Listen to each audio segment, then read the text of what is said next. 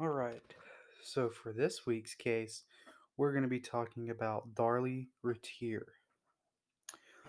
So on 1990, excuse me, on June 6th, 1996, the dispatchers from Rowlett, Texas, got a call from Darlie Routier, who was told and was told that someone had broken into her home. They this person had killed both her children and then attacked her. Darlie said that she was sleeping on the couch and she woke up to an intruder and her children severely ruined. After, after the story told by Darlie, the police didn't believe it and charged her with capital murder. The prosecution said that there was no way for her to be able to sleep while her children were being murdered. Then they also argued that she didn't want the kids because she had financial troubles. After the jury deliberated, they formed a verdict and they found her guilty of capital murder. She was sentenced to death. So, the victims in this case would be Devin Routier and Damon Routier.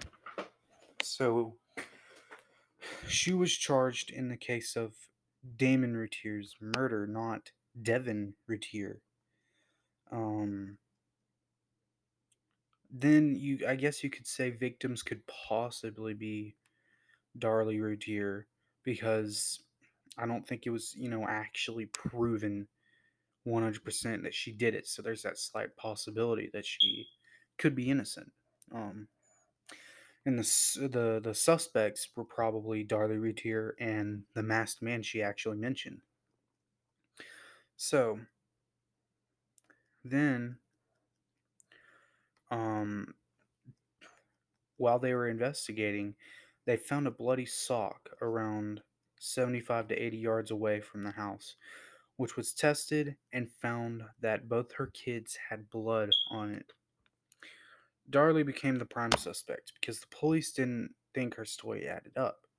They said that they found a window screen was cut, but the same window sill had found layers of dust on it, and they came to the conclusion that there was no way that someone could have gotten in the house that way because the dust would have been moved around and stuff.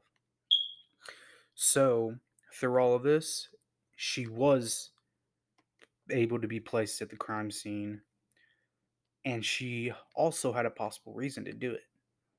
So, I think that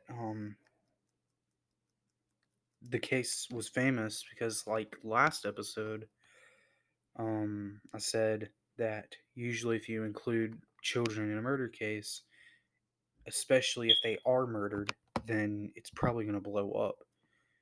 But also, at the time, you probably didn't see a huge amount of these crimes happening. So it wasn't often that you saw this.